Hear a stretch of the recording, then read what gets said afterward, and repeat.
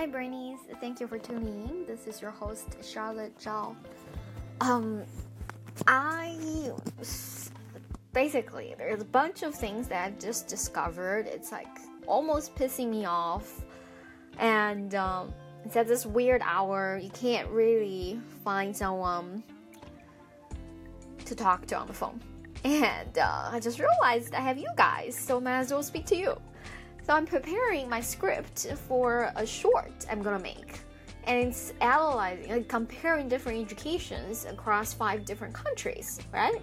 And one of the sort of element of comparison is immigration policies. And okay, let's think about it, right? If you were to, but without research, to think which country is supposed to be most immigrant friendly, you probably say U.S. That's their international reputation, and also historically speaking. And when you think of Japan, right? It's like, oh, it's a country with like one racial group, like it's so not diverse. And I've studied there. I know like they, even there are issues with Japanese kids who just have spent a few years of their childhood overseas. They are considered the so-called returned children, like have difficulties blending into the society, etc. All those challenges. But guess what? The immigration policy in Japan is actually friendlier to immigrants than the US. 100 times friendlier. Just mind-blowing. It turns out you just need to have continuously lived in Japan for 5 years, including studying. You can get the citizenship. That easy, right? On the other hand, in the US, if you study for 4 years, right, university, and then you graduate, you need to apply for H-1B visa, the work visa, which is a lottery. So even if you have a job as sponsor, you might not get the visa.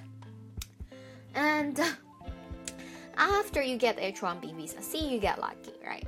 You work for 5 years, then you qualify for the permanent residency. And if you happen to be Chinese or some other nationalities, the wait list for that is another 5 years, to say the least. And there is no guarantee. And after getting the green card, you need to have lived in the US for 5 years before you can apply for the citizenship. So in total, we're looking at what, 15 years? Yeah, easily. In comparison to 5 years in Japan. This is so messed up. Wow. Right. I mean, for some of you who don't really care about immigration, maybe this doesn't matter as much, but just let this sink in a little bit, right? This is like a country's PR work at its peak, right? And it's shocking. And I take responsibility for never having researched Japanese immigration policy and just having made assumptions. And it is true, it's harder if you just want a permanent residency in Japan. It takes 10 years, but including the time you spend studying. So actually, it's still easier. Still easier than the US. Yeah, it really, I'm so shocked. So shocked. And on a good note, I had a very lovely encounter in Welcome Collection today with one of the staffs, this lady called Tilly, and her stuffed animal pig, Dell.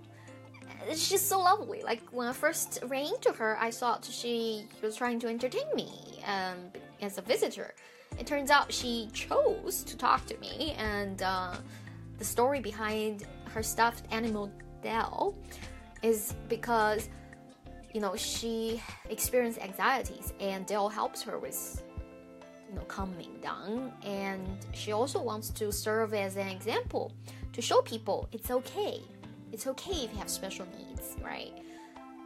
And I just really admired her courage and loved the whole interaction.